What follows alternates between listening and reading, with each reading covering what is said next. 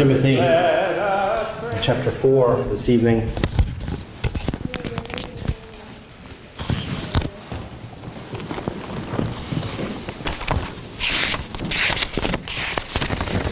Close out this installment, this session in 1 Timothy with another of Paul's trustworthy statements, another of his faithful words. I'm going to read 1 Timothy chapter 4, verses 7 through 11. But have nothing to do with worldly fables fit only for old women. On the other hand, discipline yourself for the purpose of godliness. For bodily discipline is only of little profit, but godliness is profitable for all things, since it holds promise for the present life and also for the life to come. It is a trustworthy statement deserving full acceptance. For it is for this we labor and strive, because we have fixed our hope on the living God, who is the Savior of all men, especially of those who believe. Prescribe and teach these things. Let us pray. Father, we ask that you would continue to bless this Lord's Day. Give us more of the manna of your word, and help us that we should not desire the meats of Egypt in preference to your holy word. We pray that your Spirit would guide us as we consider this passage, that you would plant your word deep within our hearts, and it might produce a harvest of righteousness and godliness for your glory. For we ask this in Jesus' name. Amen. Well, verse 8, I have to confess, is one of my favorite verses in the Bible, because Paul says that bodily discipline is of little value. I appreciate that. He's using a metaphor here, and I think it's good for us to consider what we value with regard to our own being, especially in our culture where physical exercise has become a multi-billion-dollar industry. And I have often thought and think that it's an outcome of sin, the corruption that is in the world, that you can't lose weight by reading a book. I think in the new earth it will be that you can read, and the caloric content of the book you're reading will actually cause you to lose more weight. So, for example, a chapter of Joel Osteen is like a bag of cheese curls. A John Piper book would be like a nice brisk walk around the neighborhood, and an essay by John Owen would be like a 5K run. That's my dream. But the reality is that we do tend to exercise our bodies, or if our personality is such, we exercise our minds. But Paul is addressing something completely different, and he's telling us that there's something that is of greater value than either. Higher than physical or intellectual discipline is the discipline of godliness, because it has profit, it has benefit for this life as well as the life to come. And that is really what his trustworthy statement is drawing us to in verse 10. It is for this we labor and strive. And that's tying back to verse 8 about physical discipline. And, I think we look around and we see that the market for physical exercise is indeed billions and billions of dollars. But it really has been something that mankind has done throughout its history. The Olympics, of course, were started by the Greeks. The word gymnasium, the whole idea of that physical exercise, comes from ancient Greece. So Paul was well aware of the running, of the lifting, of the throwing of heavy objects, of the obsession with physical exercise, just as we see in our own day. I think the theme of this whole passage, as we talked about last week, is focus. Verse 7, have nothing to do with worldly fables, but rather discipline yourself for the purpose of godliness. Focus. A focus is important in physical discipline. Focus is also important in intellectual discipline. But we don't really give much thought to the need to focus on the discipline of godliness. Physical exercise, even though he says it's of little value, it is of value, obviously. Because physical exercise preserves good health, which helps us to remove an obstacle or a distraction, and that is ill health. If we're supposed to focus and not to be distracted, as we saw last week, well, physical infirmity is very much a distraction. I've shared this anecdote before. Some of you do remember Larry Moore, who was in our church for many years, and he suffered a fall, and he severed C7, and he was paralyzed from his chest down. He had only very little bit of use of his arms, and not very coordinated at that.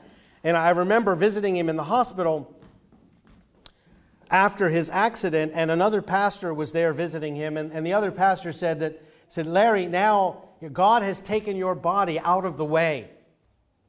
And my thought was, his body has never been more in the way. Because his body will no longer do what his brain tells it to do. It will now be a distraction to him for the rest of his life. He will not be able to go where he wants to go. He will not be able to get up and take care of himself. And he didn't for the last 6 or 7 years. Now, I understood what the pastor was saying, that now you can focus on your spirit, focus on your mind.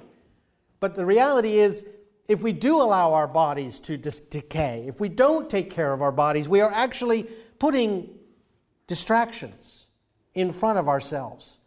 Concern for our health ought to be a healthy concern, so that our health doesn't become a distraction, something that takes our focus. But physical exercise can also become an obsession. And we see that in our world around us. We were talking about that on the way in to church this evening, that there is actually a neurochemical dependency that gets set up when you reach a certain threshold, to the point that if you don't continue to exercise, you actually suffer from withdrawals. Intellectual discipline stimulates critical thinking, which guards against the distractions of worldly and empty chatter. Paul warns us, as we saw last week, he warns Timothy in both of those letters, and also Titus, of the things that are not to be allowed to detract and to distract from the ministry of the Word. But if you're not exercising your mind, if you're not reading some weighty materials, you don't know to recognize worldly and empty chatter. And you're very easily moved away by the popular, the talking heads that we hear on the radio and on television, on our computers. So intellectual discipline is also very valuable. However, knowledge puffs up into arrogance. And there's a danger there. There's a place that one crosses to where the amount is, like Felix said to Paul, your great learning has made you mad. Well, often the case is your great learning has made you proud, has made you arrogant. Knowledge puffs up. And so we see that there are limitations to the benefits of both physical and intellectual exercise. There's a place at which, because of the sin that indwells us, when we go beyond in our focus on physical exercise or intellectual discipline, we've gone beyond that which is healthy. We've moved into a realm of obsession or of arrogance. But with spiritual discipline, there are no upper limits. There's no way a person can be too godly in truth, because the fundamental aspect of any human being in the pursuit of godliness must be humility, because it presents a fallen human creature with Almighty, holy God. It's very hard to get proud when you come face to face with the living God. And so Paul is saying, you got to exercise. Later on, he's going to tell Timothy, take some wine because of your stomach. It's not that Paul's not concerned with Timothy's health. He's just saying that's not where it's at. And even the intellectual discipline, and of course Paul was very much interested in that, there's a limit to the benefit of that as well. But spiritual discipline of godliness has no upper limit. The word discipline itself suggests an action or an attitude that by force of habit has become ingrained into the pattern of one's life. That's a discipline. A discipline is something that you do with really no thought. It becomes part of the rhythm of your life. Bodily discipline and mental exercise both have thresholds, hurdles that one must reach before it becomes a discipline. That's really my problem and has always been my problem with physical exercise. I never get to that point where it isn't miserable. I don't know that anybody does, but they say they do. But you know that if you exercise, if you begin to exercise, that there's a time at which it is very, very difficult and your body is really rebelling against you. And then you reach a point, and this is where you reach a discipline, where it becomes more natural. The same is true with mental exercise. I've often talked to people about, how they'd like to spend more time reading, but they don't. Because it takes an effort to get to a place where it becomes a discipline. I just don't have the time. Well, you have to get to the place where you make the time, because you have the time to do that which is important to you, whether it's bodily exercise, whether it's mental exercise. There's a hurdle. And the same is true, I think, with the discipline of godliness. It's not something that we can simply pick up on Sunday mornings and maybe give it a little bit more adrenaline on Sunday evenings and then let it just flag away on Monday morning. It doesn't work that way. Again, it's analogous to these other disciplines. You can't read a little bit on Sunday afternoon. You can't spend 30 minutes on the treadmill on Saturday evening and call that the discipline of exercise. It doesn't work that way. And so the analogy that Paul is drawing here is that we need to cultivate in ourselves, in our lives, the pursuit of godliness. And to understand how we do that, Paul gives us a great deal of instruction in his letters. We're cultivating an eternal view.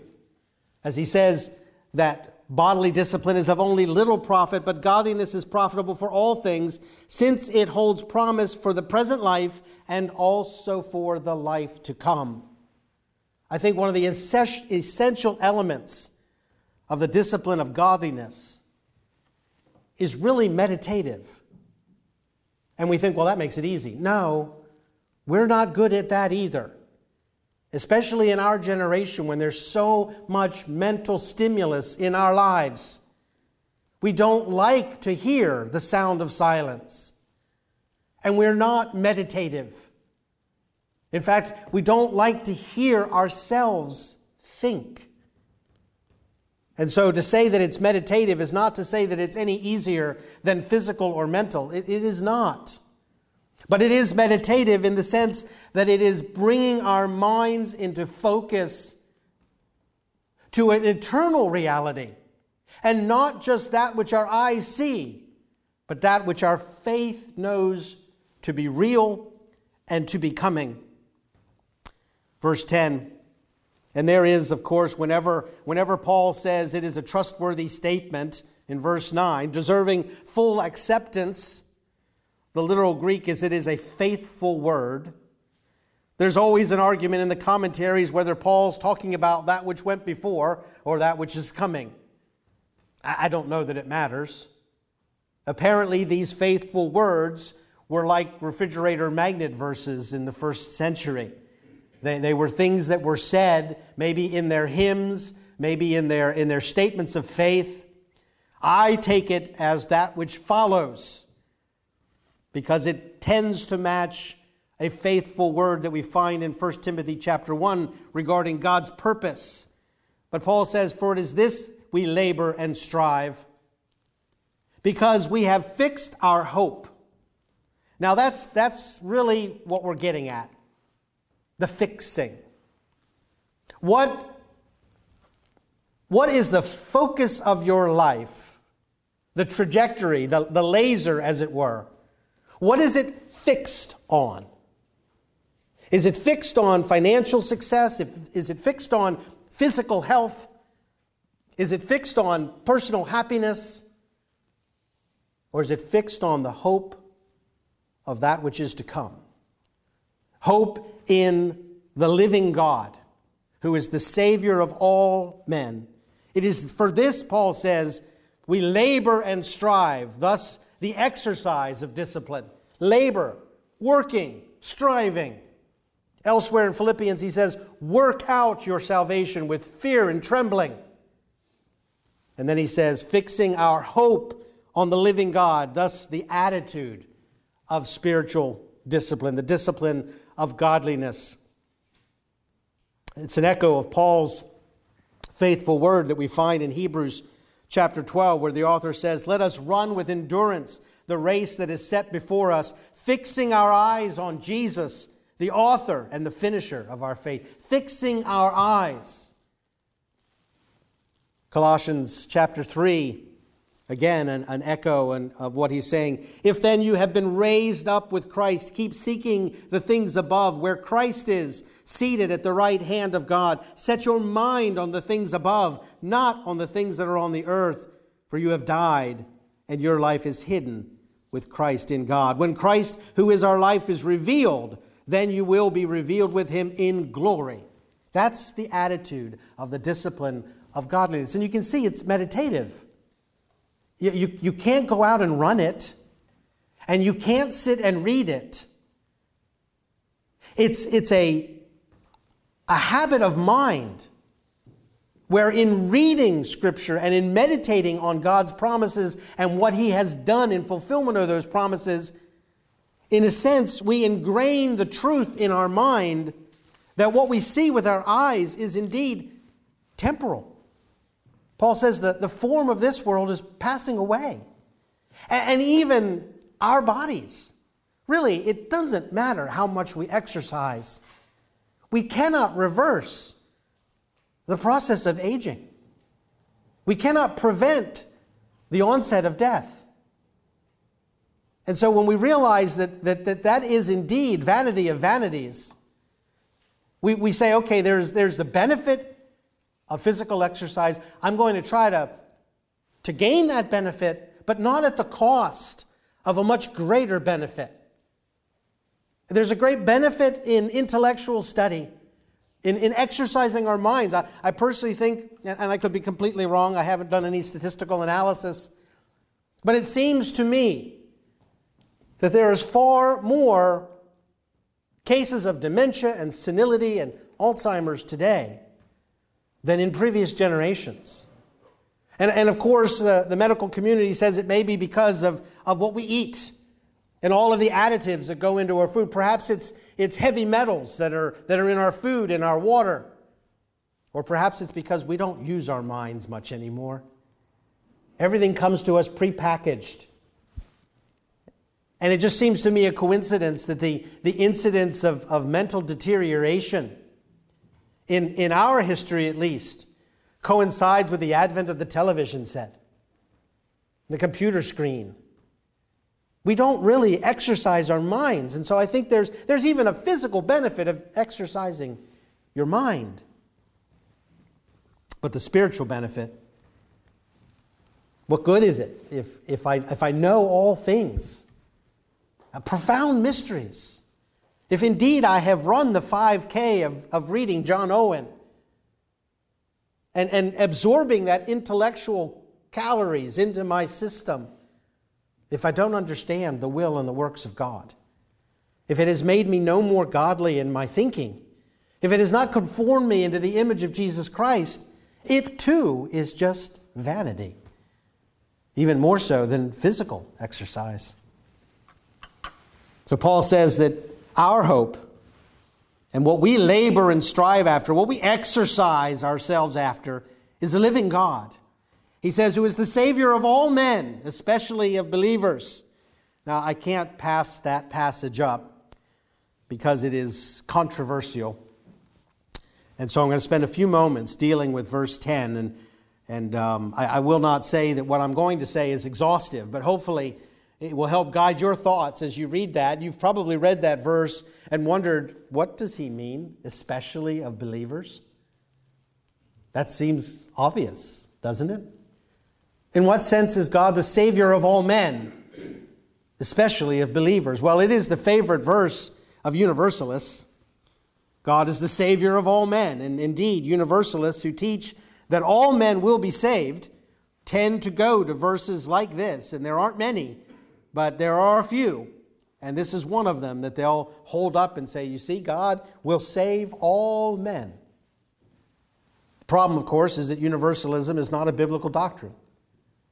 It's very clear that the Bible teaches that there will be those who will not attain to salvation, that there will be an eternal perdition, a chasm of never-ending fire, where the worm does not die and the fire is not quenched, that there will be punishment for all eternity for those who reject the grace of God. And certainly, universalism is not the general thrust of Paul's teaching. He does make a distinction between those whom God has had mercy upon and those whom he has not, between those who have been made vessels of mercy and of honor and those who have not.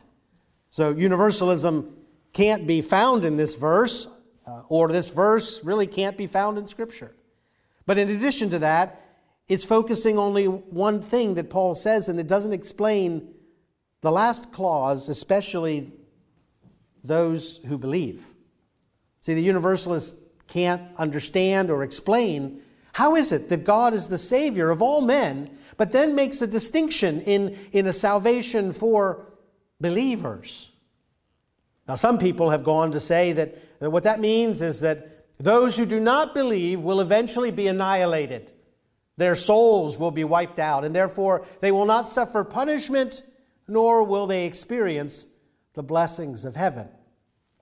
Well, again, there's no backing for that teaching in Scripture. It's simply conjecture. It's also the favorite verse of Arminians, who teach that God has provided salvation for all men, each individual human being in the world, and only believing is necessary for a sinner to avail himself of that salvation. Salvation's out there, free to all, if you believe.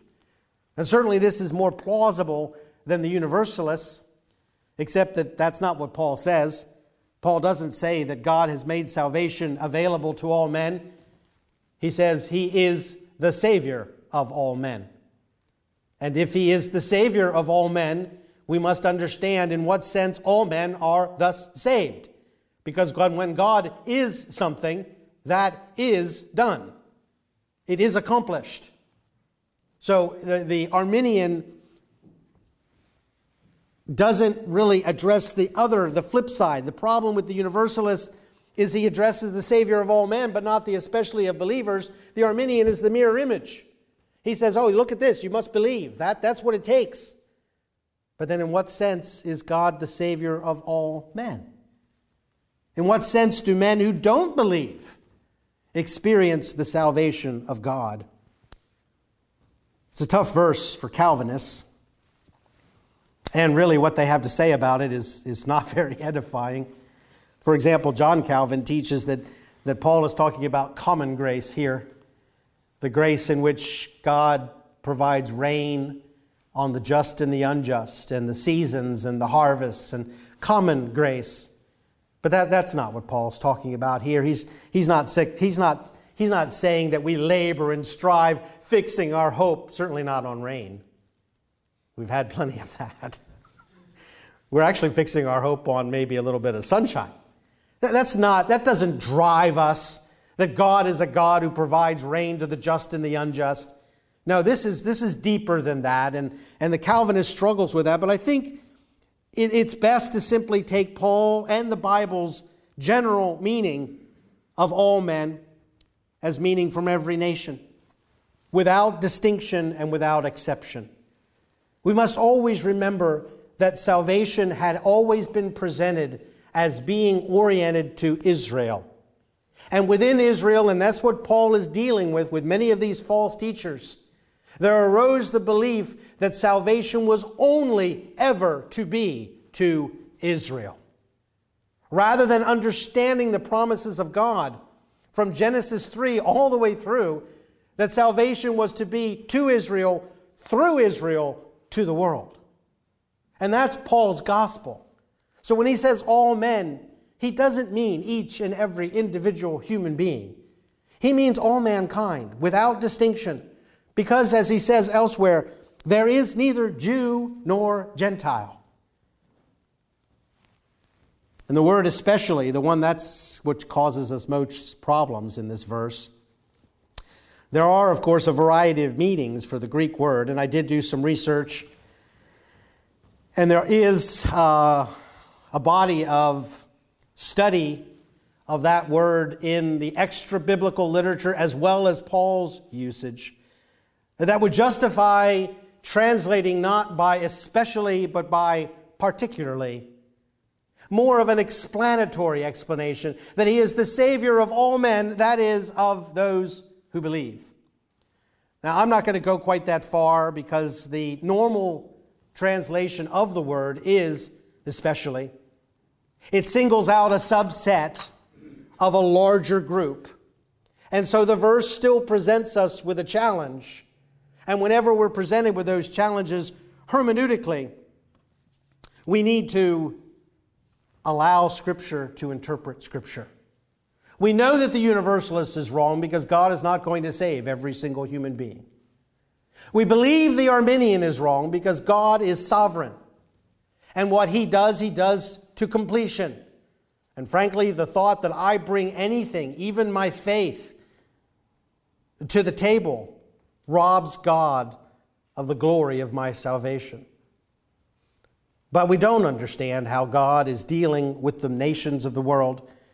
All that we know is that from the perspective of the pastorate, and remember this is a pastoral epistle, it is faith in Jesus Christ that manifests the salvation of God in any man. So Timothy, Paul says, God is the Savior of all men.